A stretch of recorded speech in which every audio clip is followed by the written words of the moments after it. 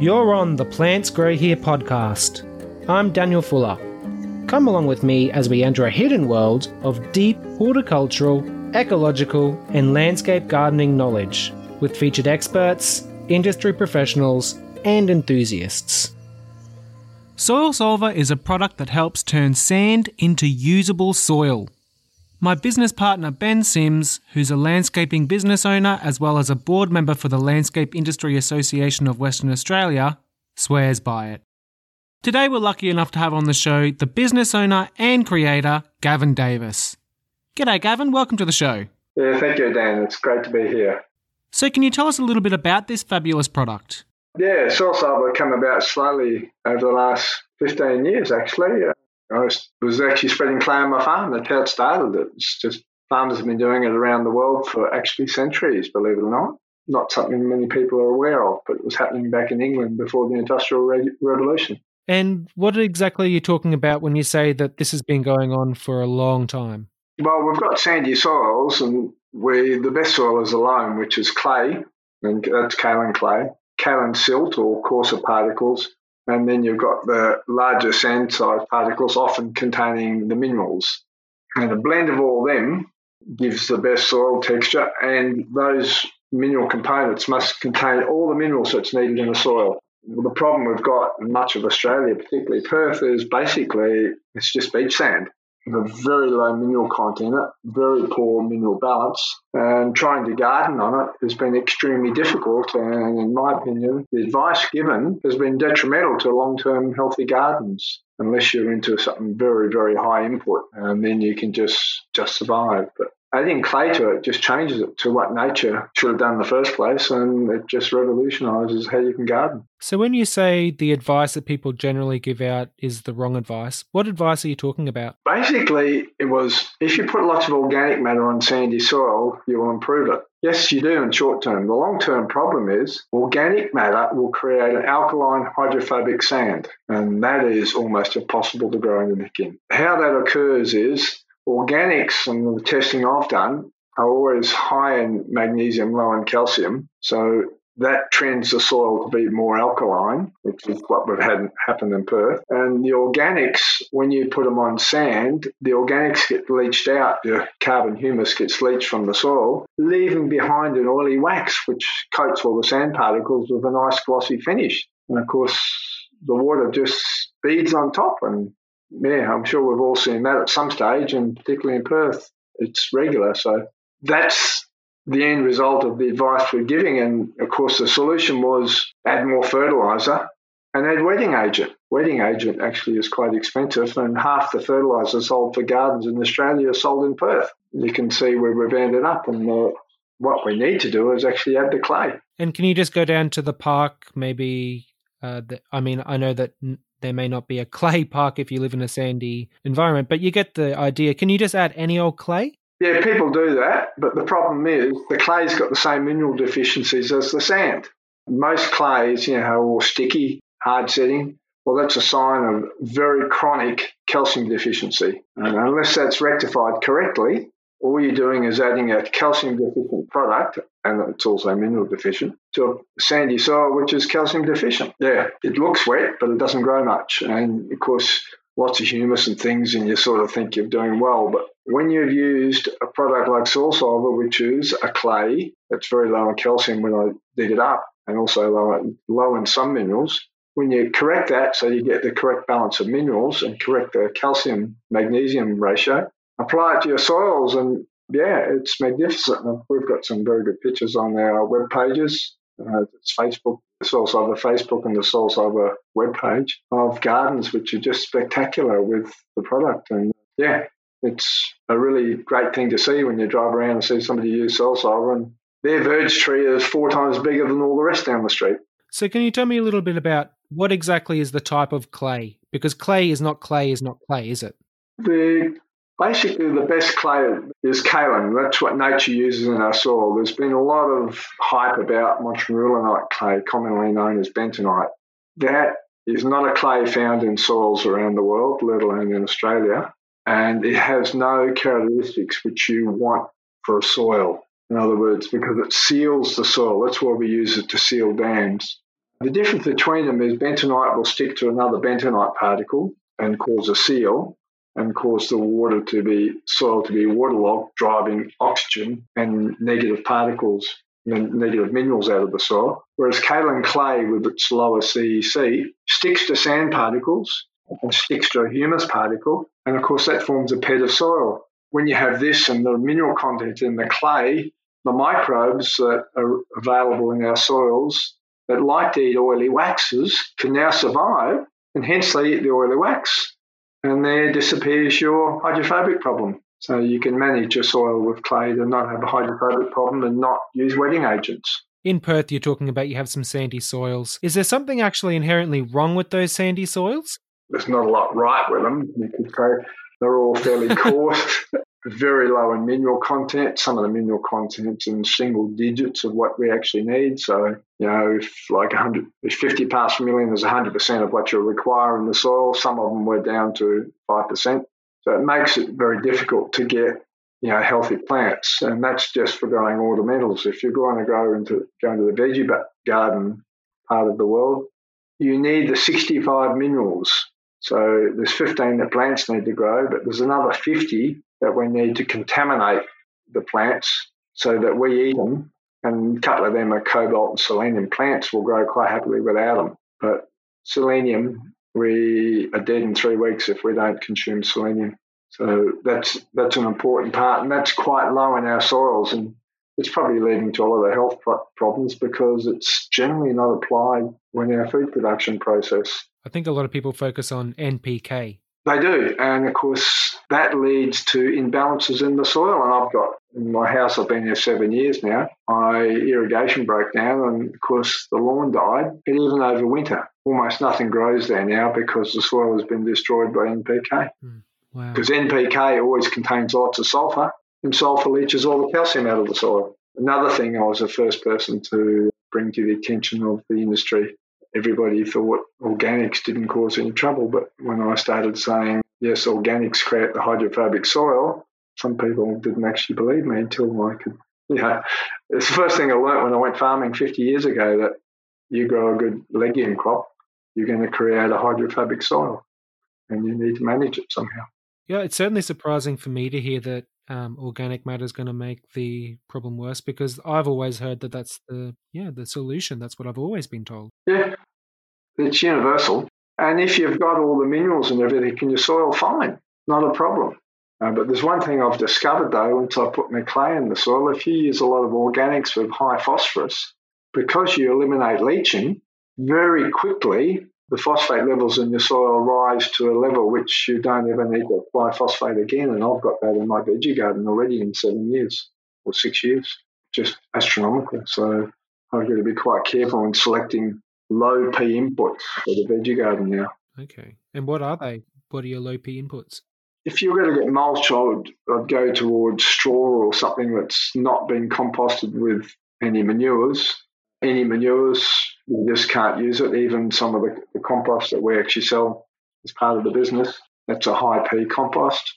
I have got source for low P compost, which is more suitable, and I have to start using that. Even that will keep the levels up. So it's a difficult thing to do when you stop the leaching of the P, which just goes to show you the damage the phosphate leaching into our water table and hence the rivers of Perth is doing to the environment. And that's one of the things that we hear about, but everybody thinks organic matter is going to stop it. It's actually the major cause, along with fertilizers. I mean, on the surface of it, it seems to make sense, because organic matter is like a sponge. It kind of like soaks up water, but it also doesn't hold it too much to let it drain. So on the surface of it, it certainly seems to make sense that it would fix it.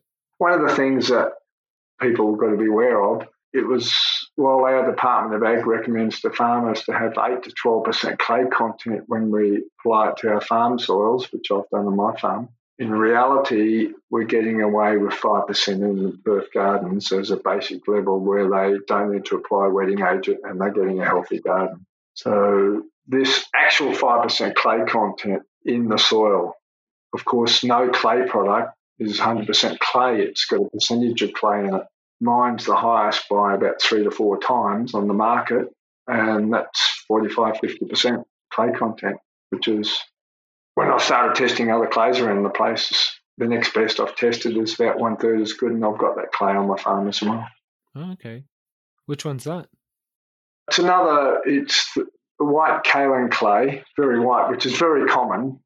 It's right throughout the wheat belt in WA, in the subsoil though, not as the surface clay. It's always in the subsoil.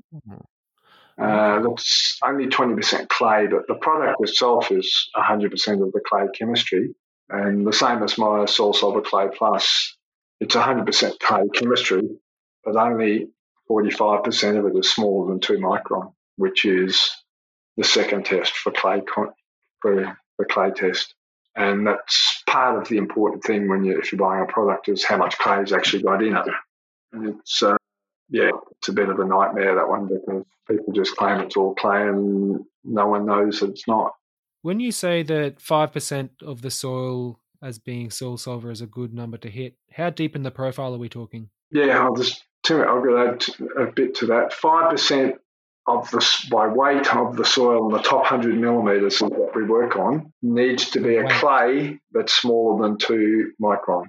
So as the clay product is 50% roughly, you need 10 kilos a square metre as the minimum. And with veggie gardens, I say go to 20. That's in the top 100 millimetres. If you want to go deeper, my recommendation would be to increase the rates higher. While some people say that's expensive, the end result is quite astonishing gardens and veggie productions, but it's basically forever, number one. And number two, the mineral content of Soil Solver's Clay Plus is the same as rock minerals you buy down the shop.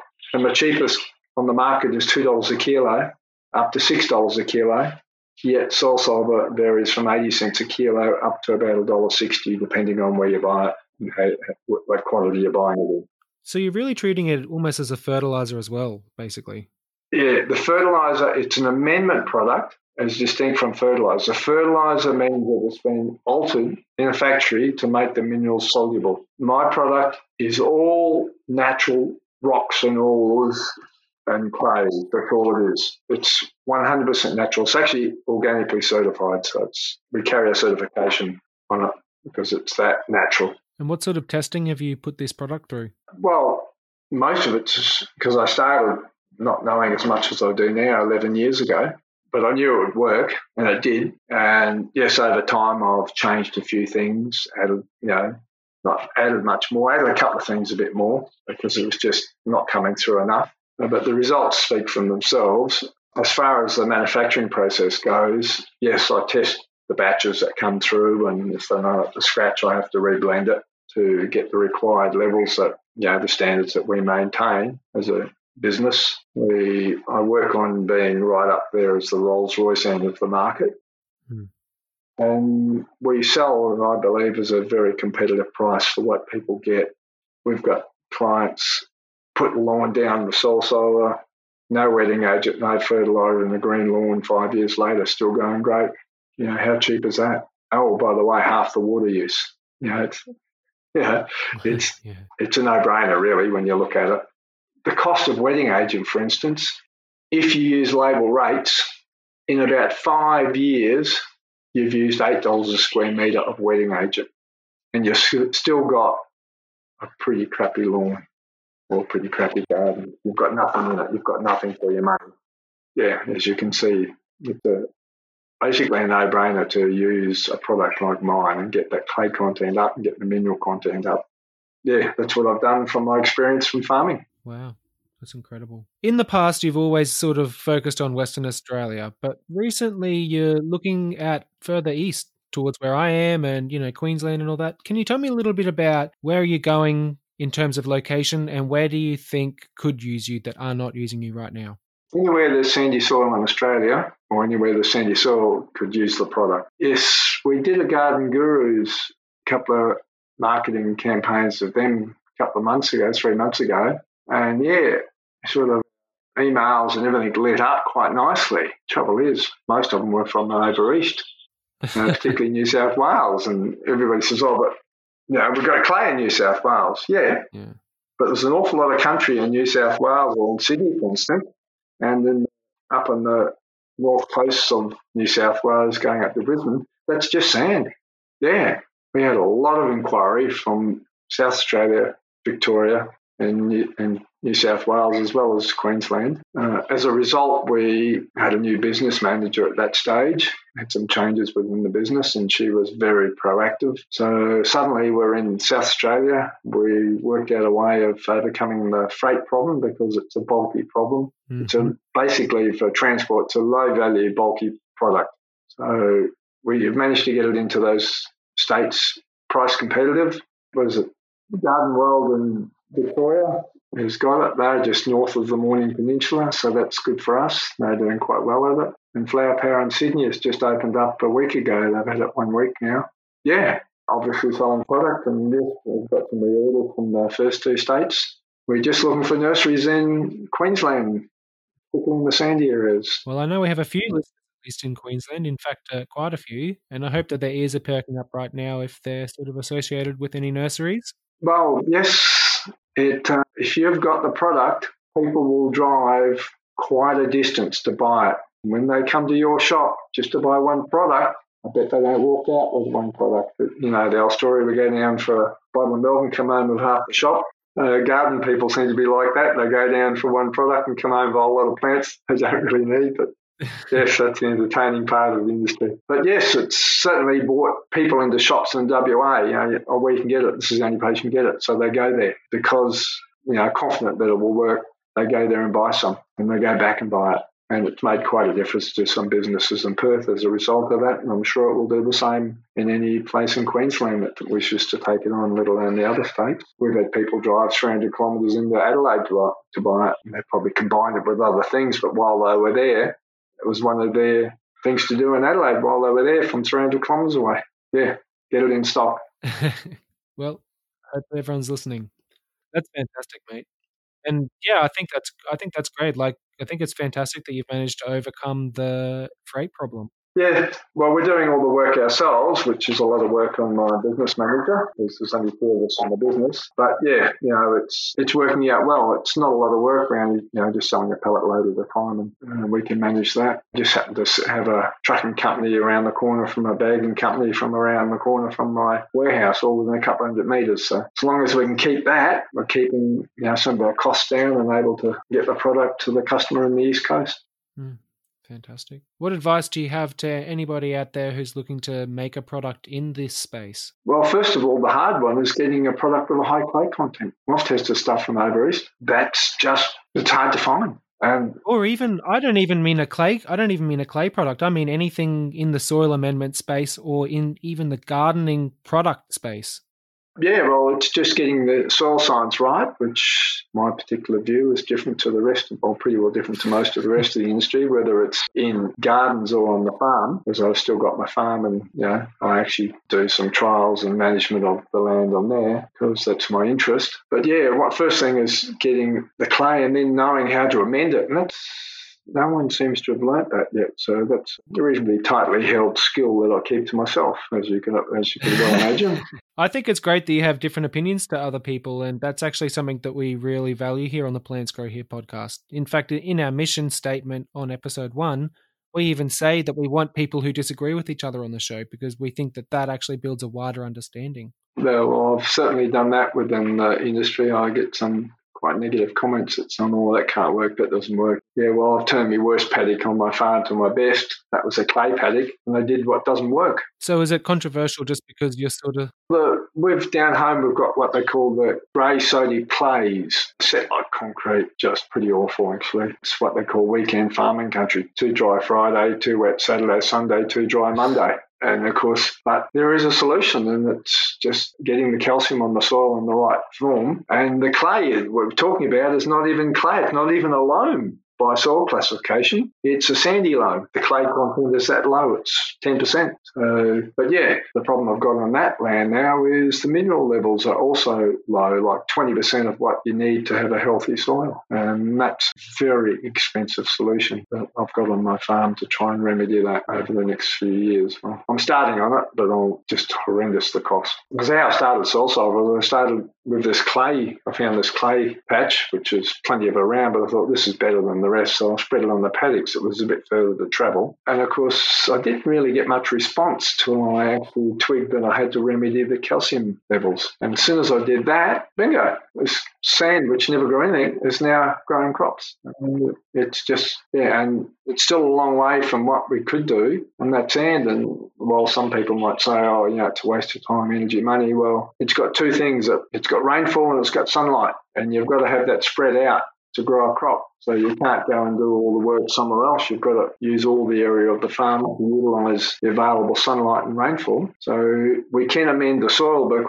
we can't shift the rainfall or the sunlight to somewhere else to make better use of the better soil somewhere else. So it's a matter of, right, we've got the sand, but it's turning into something useful. And yes, once we do that, it would be start doing that on a national scale. My personal view is it will make a big difference to the agricultural production in Australia if we chose as a country to go down that road. What is it that people find so controversial about what you're saying? Is it mainly that you're sort of knocking organic matter? No, when it comes to farming, NPK is important when it comes to our commercial agricultural production, and farmers use it sparingly because relatively it's very, very expensive for our returns. The problem is we're not correcting the mineral levels on our soils and slowly depleting them, and have depleted them. My generation cleared a lot of land. We just planted clover and it just grew, 200 to 400 millimetres high every year to start with. And then suddenly now we're battling to grow clover in that same area. It's just, so the soil chemistry has changed, and people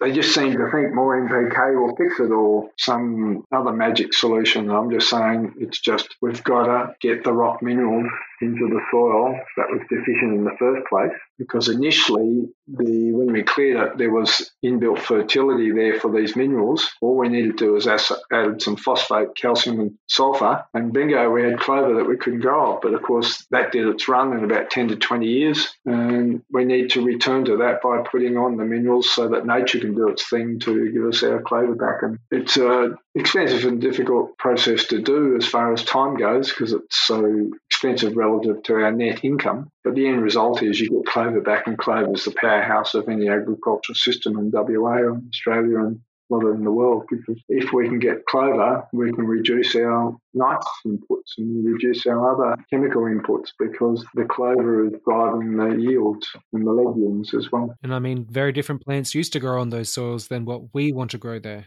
Well, that's right. We want to grow productive sort of plants which we can eat. Historically, a lot of the plants growing in my area, it would have been almost impossible to survive in my area because there's no fresh water. So you could have only got there in winter time to try and access some of the nutrition. But the soils were that poor in nutrition that very quickly you would have consumed what was within the environment and had to move on. If it got too dry, you had to move back to the waterway. It's very quickly to over-exploit there, but the water's number one. Absolutely. Water's you need, several times a day, but food you can get away with, every few days, but you still need a good amount of it. And it's what the whole world's need, and the world wants cheap food, and that's what we're providing, but it's at the cost to the environment. That's how I see it.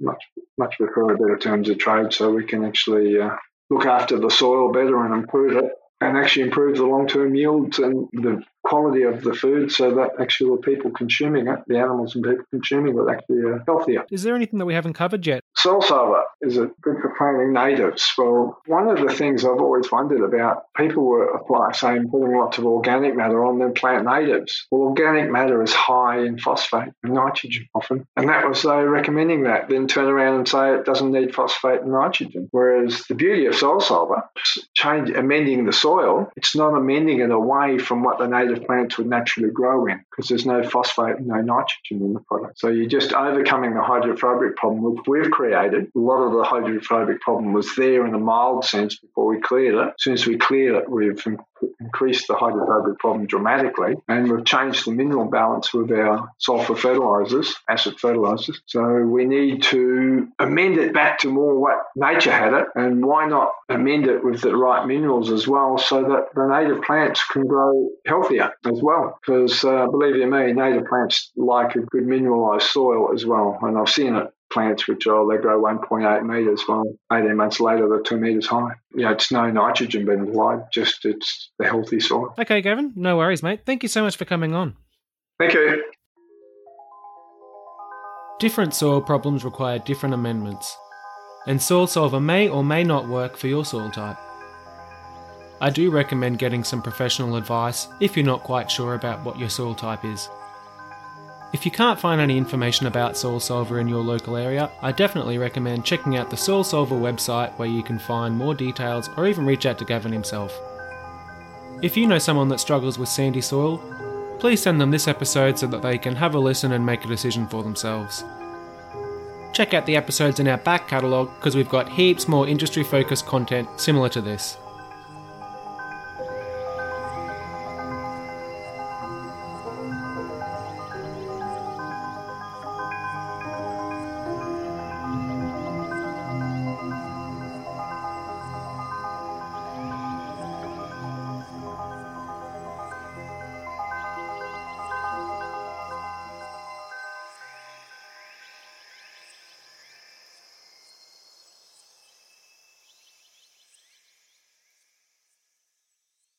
I don't think a civilization in the history of the world has ever survived without basically a good, positive, renewable style of agriculture, where they are amending the soils, spending the money on the land, and keeping good, high-quality managers managing the farm. If we go away from that, I think it's going to be a slow downward trend because we're actually not paying farmers. So why do you go farming when you can earn more money doing something else? And eventually the land gets into decline and the civilization disappears. I think we can look back in history and probably see lots of instances of that where the farmers, the food growers, food production wasn't looked after because the urban centralised people discovered that they can remove the funds, the wealth from the agricultural sector and use it for their own benefit. The end result was food production declined. That's not a pretty sight anywhere in the world when food production declines. People get quite nasty to each other.